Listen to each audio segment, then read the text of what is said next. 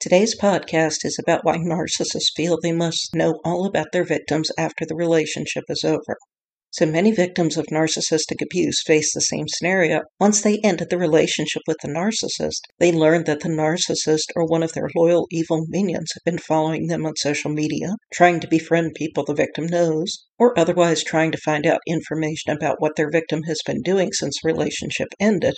I've been in this position repeatedly and currently have someone following me on Facebook that I know is only there to report to two narcissists what they find on my page. Thanks to awful people like this, I can tell you from personal experience it's exasperating. It makes you feel like there's no escape from the narcissist or their flying monkeys. It's also maddening because you know if you close one door where they have access to you, they'll find another. They can create fake social media profiles all day long and follow you in those. Or they can befriend other friends of yours that aren't as close to you. Or they can send friends of theirs you don't know to befriend you. There's also the fact no victim of narcissistic abuse could be comfortable with a narcissist knowing anything about their life after the relationship. No one who treats someone as terribly as a narcissist treats their victim has the right to know anything about those who they've abused. The sheer audacity of that behavior is infuriating, especially if you're already a rather private person.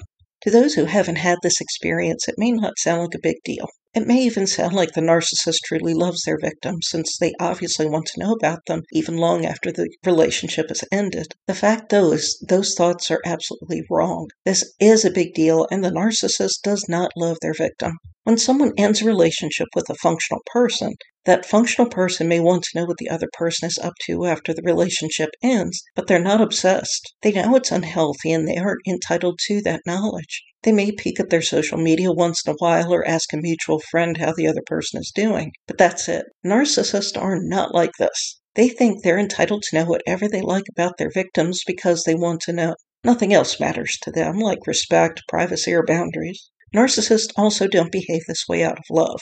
They know nothing about what real love is like. They're hoping to learn that their former victim is as miserable as they are and failing in their life. Nothing would make them happier than to learn that their victim has suffered all kinds of heartaches and trials since the relationship ended. And if they see evidence their victim is happy, it infuriates them. It fuels their hatred of their victim. Again, this is nothing like a functional person after a relationship.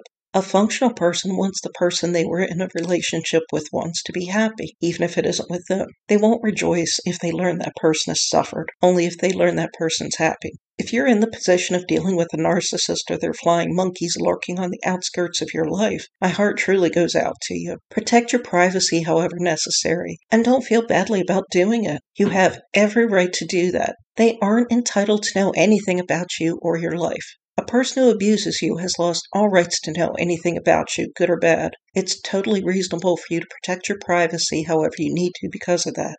Thank you for listening to my podcast.